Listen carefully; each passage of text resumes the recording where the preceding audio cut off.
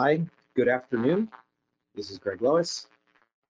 Thanks for joining me today for what is a special topic in our webinar series.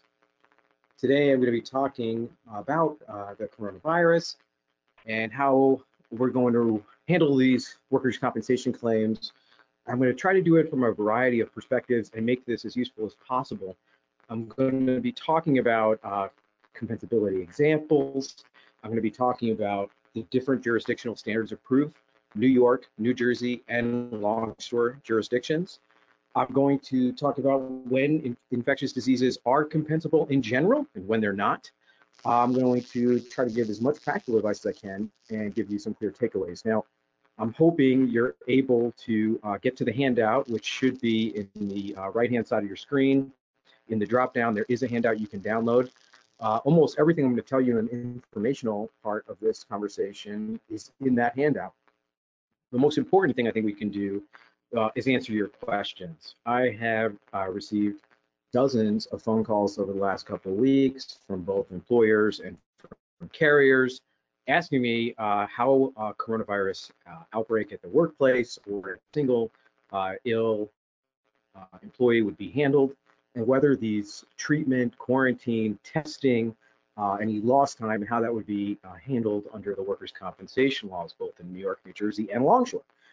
And I've been answering these questions as best I can, but in order to sort of give everybody the same information at the same time, I thought it'd be useful to have this webinar. This will be the only coronavirus joke I'm going to do, by the way. Also, we can't possibly get infected by coming to a webinar, so this is a good way of sharing information. Ha ha, promise no more jokes. I think the most useful thing would be answering your questions. So as I'm going along here, I only have a few minutes of sort of background or preparatory material that I'm going to discuss. I'm really looking forward to getting questions. I'm going to answer the questions live, type them into me, and I will read out the question, and then I'll state the answer for everybody. Now, I'm not going to say your last name. I'll just say your first name, so don't be embarrassed if you're asking a question. You feel silly, but it might be useful for someone else to hear that answer. So I won't say your last name. I will repeat the whole question. All right, let's begin by just talking a little bit about the conversation we're going to have today. Almost everything I'm going to talk about today, infectious disease, illness, occupational exposures, and compensability, are all covered in our handbooks. If you don't have a copy yet of our handbooks, we do one for New York, we do one for New Jersey. My partner Tashia this year released one for defending construction claims, dual jurisdiction construction claims, and of course our longshore handbook. If you don't have a copy of our handbooks, you should, and I put links. I put links to the handbooks in the chat function as well as in the handout. I hope you can get to that.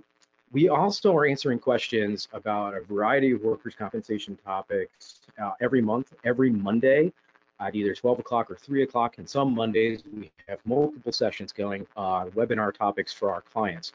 The first Monday of the month is always our construction defense webinar. Second Monday of the month is always our civil webinar, where we focus on risk transfer issues and subrogation issues and workers' compensation claims. We do a New York dedicated webinar the third Monday of the month.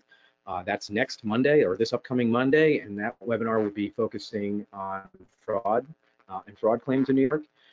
And the last one we do in the fourth Monday of the month is always a New Jersey webinar. And you can always pop into those webinars and ask questions live during them, and we'll answer them for the whole audience. So if you have further questions, I'm going to put information in the handout as to how to reach me directly, but you can also pop into any of our webinars and ask us questions. All right, let's get into the topic at hand. I'm only going to go through a couple of slides, and then my goal is to answer as many questions as I can, so please be typing in your questions now while I'm going over some of the background material. The first question I want to answer is whether or not infectious disease can be covered under the workers' compensation law. And the answer for all the jurisdictions that I practice in, New York, New Jersey, and longshore, the answer is yes. Infectious disease can be covered in New York, New Jersey, and in longshore. But in general, what we're talking about is infectious disease that results from an incident, a specific traumatic loss, a specific inciting event that leads to an infectious condition, illness. And we can think of a lot of examples of circumstances where those type of claims could be compensable. I have seen in the last 20 years of defending workers' compensation claims Nearly every type of infectious condition or injury claimed to be work-related. Everything from infected spider bites to hepatitis claims to eye herpes, other types of communicable diseases. We've seen literally everything alleged.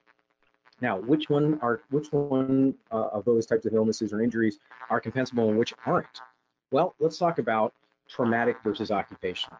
In general, a traumatic exposure, a one-time incident, is generally going to be found compensable. What is a traumatic event? What is a traumatic exposure? A great example is a pinprick or a needle stick incident, where we have someone working maybe in a medical setting who accidentally gets a needle stick on themselves after perhaps treating an infected patient. Very clear that circumstances like that, with a specific trauma, a very specific way or modality of injury, and a high degree of causality would be very likely to be found compensable. And that's true in New York, New Jersey, and the Longshore jurisdiction. The challenge is, defining exactly what is traumatic and what is an occupational claim. Oftentimes, we'll see claims alleged to be occupational exposures. Really, if anything, they should be alleged as a traumatic. And the burden of proof in those cases would be, of course, on the claimant or petitioner to show that there was some sort of accident at work, right? The first step of compensability is, was there an accident? Was there an injury arising out of it in the course of the employment? In the case of a needle stick or exposure, for example, to some type of infectious material that clearly caused an infection, which resulted quite shortly after the event, we would be expecting there to be some type of incident that would be recorded or documented, which would then lead to that condition. So we would be expecting in those circumstances to see some type of documentation of it, and that's a specific traumatic event. Now, most specific traumatic exposures that result in an infectious disease, condition, or illness will be found compensable, and that is true in New York, New Jersey, and the Longshore jurisdictions. All right, here's where you're not going to see those types of claims found compensable, and that's in occupational exposure claims, essentially where the claimant or petitioner is alleging that their general exposure to the public or to co-employees caused their condition, or to their general environment, okay? Even people who are exposed to the public in perhaps a retail setting or are forced to travel through the public using subways or buses to get to work, those are not going to be found compensable in general. There needs to be some distinctive or peculiar aspect of the employment that particularly exposes them to some type of pathogen, which then results in the illness or condition. And simply being, like, for example, a school teacher who has to be out and among the general public, or working in retail and you have to handle money or perhaps act with people on a daily basis, or a waiter or waitress, any of those types of jobs, there's nothing peculiar or nothing special or distinctive about them. And the standard is almost the same in New York and New Jersey for that distinctive nature of the employment, that the injury must arise from something very peculiar or related to that employment. In general, those types of occupational exposure claims are not going to be found compensable in any jurisdiction. Now, there are some caveats to that, and the two caveats I'm going to give you apply both in New York and New Jersey to first responder claims. In New Jersey, there is now a presumption that if a first responder is responding to an epidemic or catastrophe, comes in contact with any type of infected either patient or person in the general public, and they then contract an illness, the presumption now under the statute, section 31.5, is that it will be presumed compensable. So that's a first responder type of carve out. For New York, there's a first responder carve out, and that carve out essentially says under section 10 of the act that if the first responder needs to be tested or diagnosed in order to determine that their contact with this infected material could have caused their condition, then that diagnosis or testing cost would be compensable. Now, in general, when an employee comes forward and says, well, my co-employee was sniffling the other day and I think I'm sick and it might be coronavirus and I want you to pay for the test, in general, testing and diagnostics are not going to be covered under the Workers' Compensation Act of any state. The exception to that is New York, and that is only for first responders. Now, New York and New Jersey, both, by the way, define first responder quite liberally to include anyone both in a volunteer or a paid capacity. It also includes correction officers, and it really includes a pretty broad array of employee types. Regardless, in my practice, we don't really do a lot of municipal or governmental work. We don't really see a ton of those types of cases. But if you are dealing with that type of population, particularly first responder population, again, whether paid or volunteer, the burden or the standard will be shifted in those cases. Now, some practical or general advice for defending these cases. Now, typically, these cases will be controverted or denied by the workers' compensation carrier if the allegation is that of occupational or co-employee exposure, essentially saying, look, I work out here in the general public, or I had to commute to work just like everybody else, or my co-employee even was sick and was coughing 3 cubicles down from me. Now I think I have coronavirus. Those cases should all be disputed or denied unless there's some very strong nexus of causation that would, place it into that sort of outlier category. In general, exposure to co-employees who have the condition is not going to be compensable. There's nothing peculiar or distinctive or unique to any workplace that says, well, you're not going to be exposed to other human beings or the public at large. And so for those reasons, those cases will primarily be disputed. In New York, that will mean the filing of the Freud-04 or Shore-04 once the injury or claim is reported, and then followed up with a pre-hearing conference statement and the raising of all proofs in that regard. In New Jersey, it's going to be essentially the letter to the employee saying, we're not accepting this as compensable. It's not a covered loss. That's for the classic, I just went to work, now I have the sniffles 3 weeks later kind of scenario. Where there has been a very specific or incident or accident, and where the employee is going to be able to demonstrate contact with an actual infected or suspiciously infected material, whether that be in the workplace or as part of their dealing with their job, perhaps dealing with patients, where there is a specific actual traumatic injury and insult. In those circumstances, those cases very likely, if the claimant does end up being infected with the virus and suffer from permanent residual disability related to that, those cases would have been found compensable. And that's true in all jurisdictions. If they can show that there was some specific exposure through some type of very specific incident or trauma, then the resulting illness would be compensable. All right, let's move over to live question and answer. I'm sure we're going to have some interesting ones. I've been getting all sorts of interesting questions over the last couple of weeks about this. So let me pop this out and take a look. Richard says, hey, I'm unable to download the handout. Okay, I think there might be a couple people with this problem. I think they're telling me over there that it says page isn't working right now. All right, I will email the handout to everybody following this presentation to make sure everybody gets it. Okay, Charlie, do you see the board, and he's referring to the New York Workers' Compensation Board, making awards to employees or claimants who are in quarantine but are not actually ill? He says, in parentheses, if alleged exposure happened at work, close parentheses. The answer is no. In general, I've gotten this question a lot. Charlie, thank you for asking it. The question is, what about my employees who are either furloughed or sent home? They're not ill, they've been quarantined. Or maybe they're coming to work, and by the way, it's spring in New York City and New Jersey, and pretty soon my car is going to be covered in green pollen for the next 3 weeks. And there's going to be people coming in with their normal seasonal allergies, the normal sniffles, and they're going to be sent home probably. Is that compensable? The answer is no, absolutely not. There's nothing distinctive or unique to your workplace that's exposing them to the virus, so I don't think so. Okay, here's one. An employee in the workplace tests positive. This is coming from Jill. Test positive for COVID-19, where the point of infection is not known. The response by the civil/state/federal authorities to have a certain sphere of coworkers tested and self-quarantined for a period of 14 days or longer. The coworkers have to be tested, lab test costs, and quarantine, lost time. Under such a scenario, is there any guidance as to whether these type of costs, labs, and lost time due to quarantine would be compensable, even though the costs are preventative in scope, but ordered by the health authorities? Okay, so that's a great question, and this is kind of close to that quarantine question.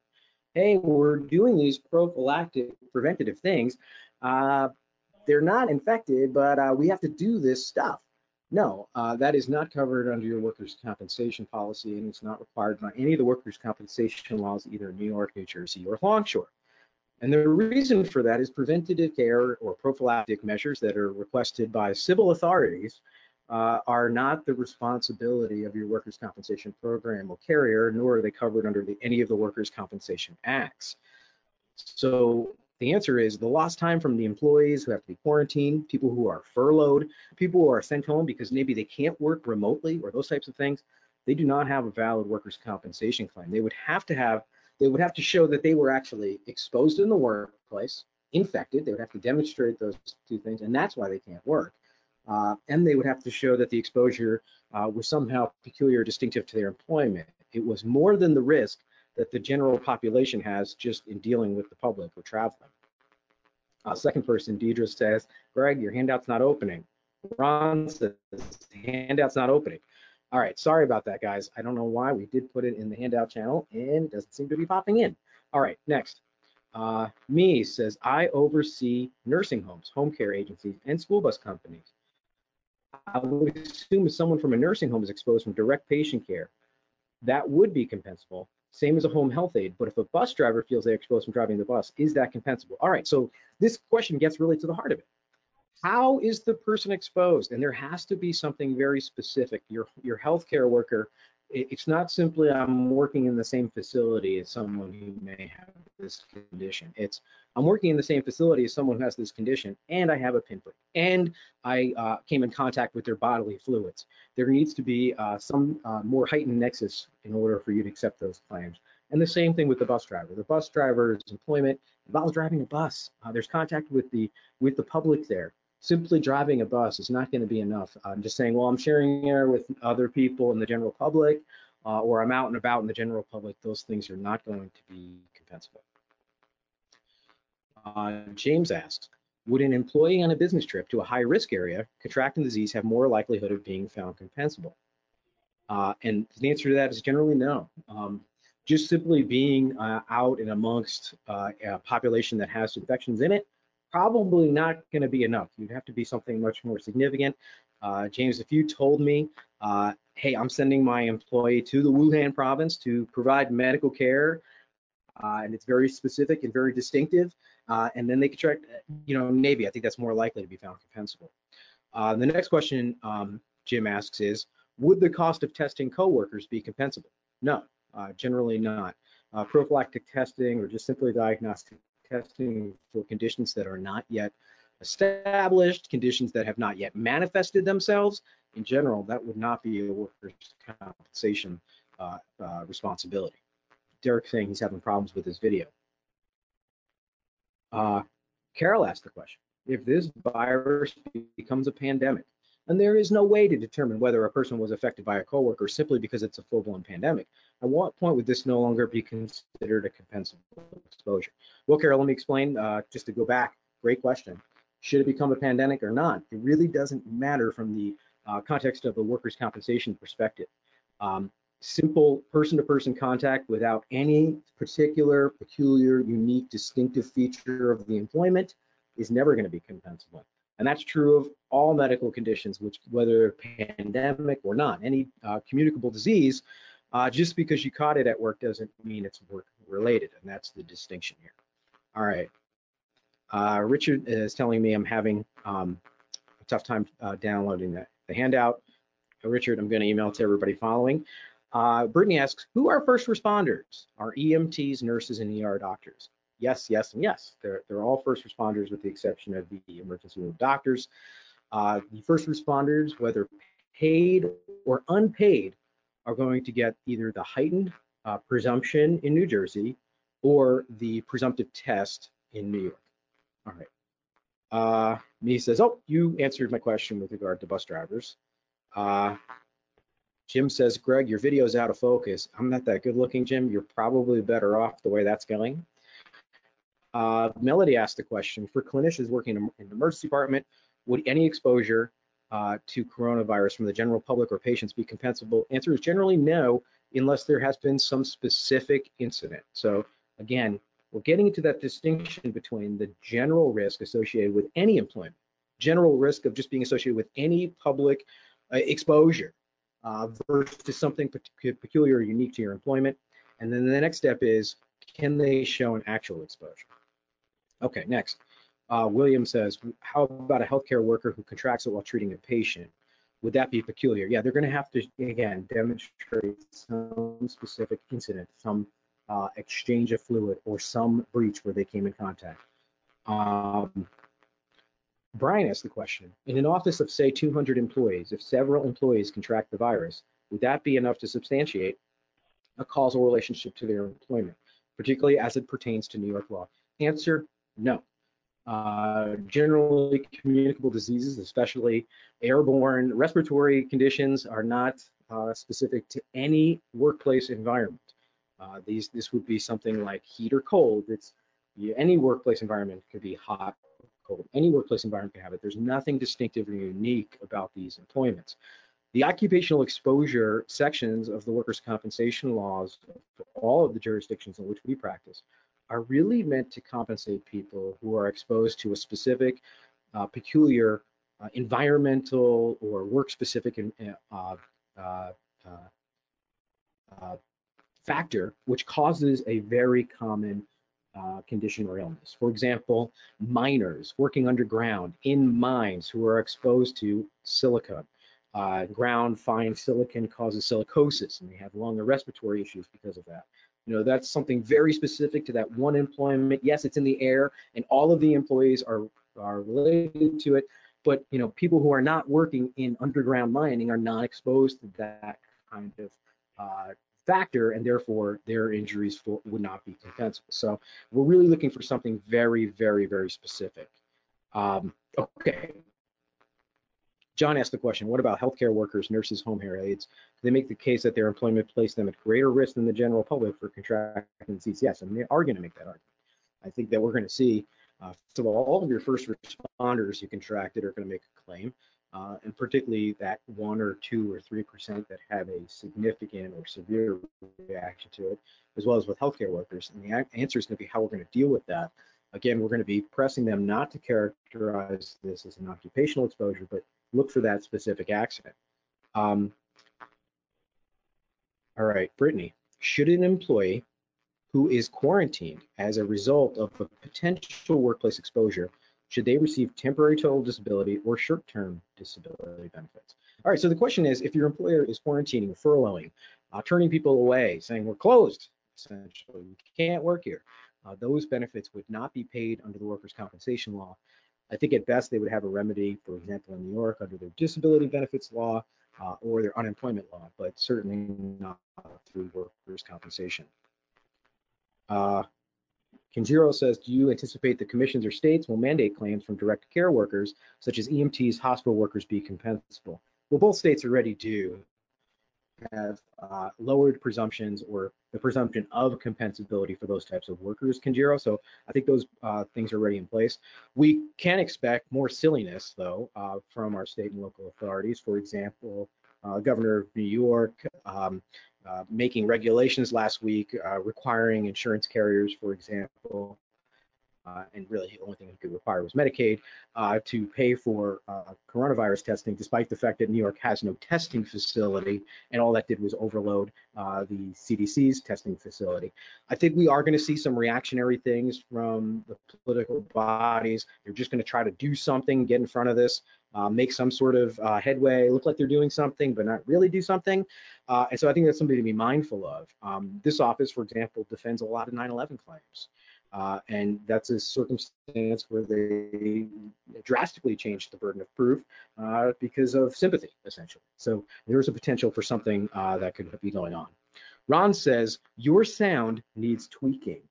Thank you, Ron, as this is my voice. I like it. I don't know. Maybe there is an audio problem.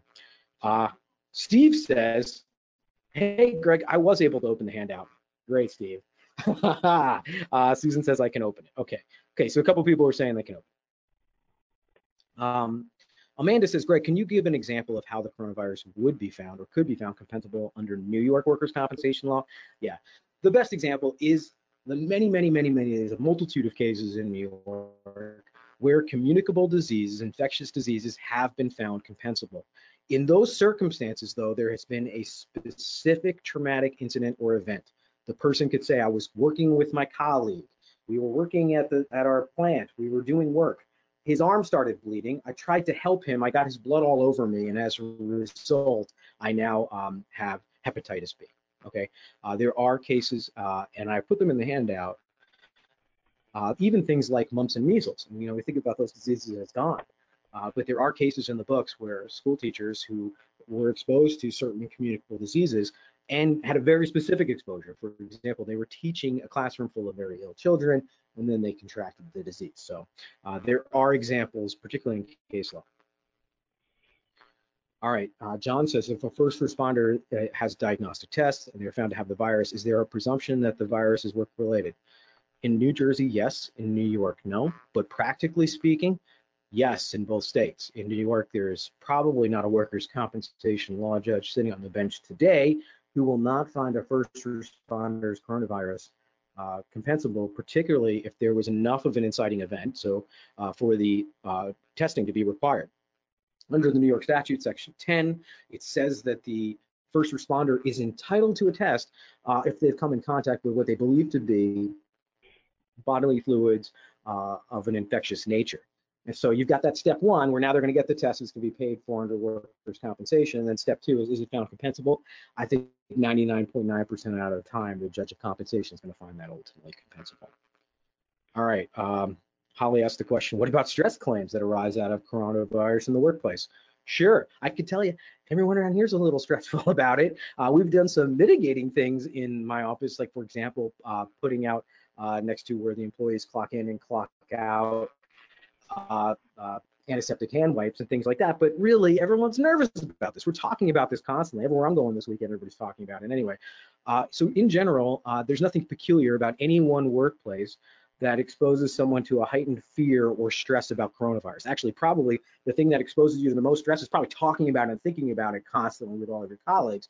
But there's nothing particularly unique or distinctive about any one employment and coronavirus. And for those reasons, every stress case that gets raised related to I was worried about coronavirus, or I heard my cubicle mate 2 doors down coughing, and now I think I have it, and now I have a stress claim, those are all going to be disputed and denied out the door. Absent a physical injury in New York and New Jersey, a psychiatric claim is possible, but they generally fail. So in general, I don't think we need to worry about this. Mary asked the question, what about sanitation workers or janitors, cleaning staff in hospital or urgent care? Are they covered? Well, they're covered under general workers' compensation, but they are absolutely not considered first responders. That's the second part of the question, Greg. Are they considered first responders? Absolutely not. Jeff says, I see the way this entire coronavirus thing ends from a movie series, The Apes Take Over All Civilization. Jeff, we're not even close to there yet. Don't worry. I think we're okay. And then Brian says, how do you think the New York judges will interpret the law as it pertains to these potential cases? All right, so this gets back to my comments about the politicians and people being sympathetic and empathetic and sometimes going too far, being too paternalistic and finding everything compensable. So this is going to be our job as risk professionals out there and attorneys on this side to dispute the cases that need to be disputed. And those would be, in my opinion, the cases where it is a no specific injury or insult, there has been no contact with exposed bodily fluids, infected fluids, and yet the person is claiming that they have coronavirus. In those circumstances, I think we are going to continue to be disputing those cases and defending them vigorously. All right, if I didn't get to your question, I got to all of them, but if I didn't get, call me with your questions. I'm going to send everybody a copy of the handout so you have all of this in writing. Come forward with any more questions. If I get a lot of different stuff bubbling up, I will do another webinar and answer questions live again. Just want to remind everyone that we do these webinars every Monday. Please join us for them. You can ask questions at the end of each webinar on any topic, really. So if you have more coronavirus questions or it starts to affect or impact your exposure, your risk, let us know. We would love to talk about it. Next week on Monday, I will be here talking about fraud and the latest decisions on fraud in New York. So please join me for that. All right, everybody. Have a great day.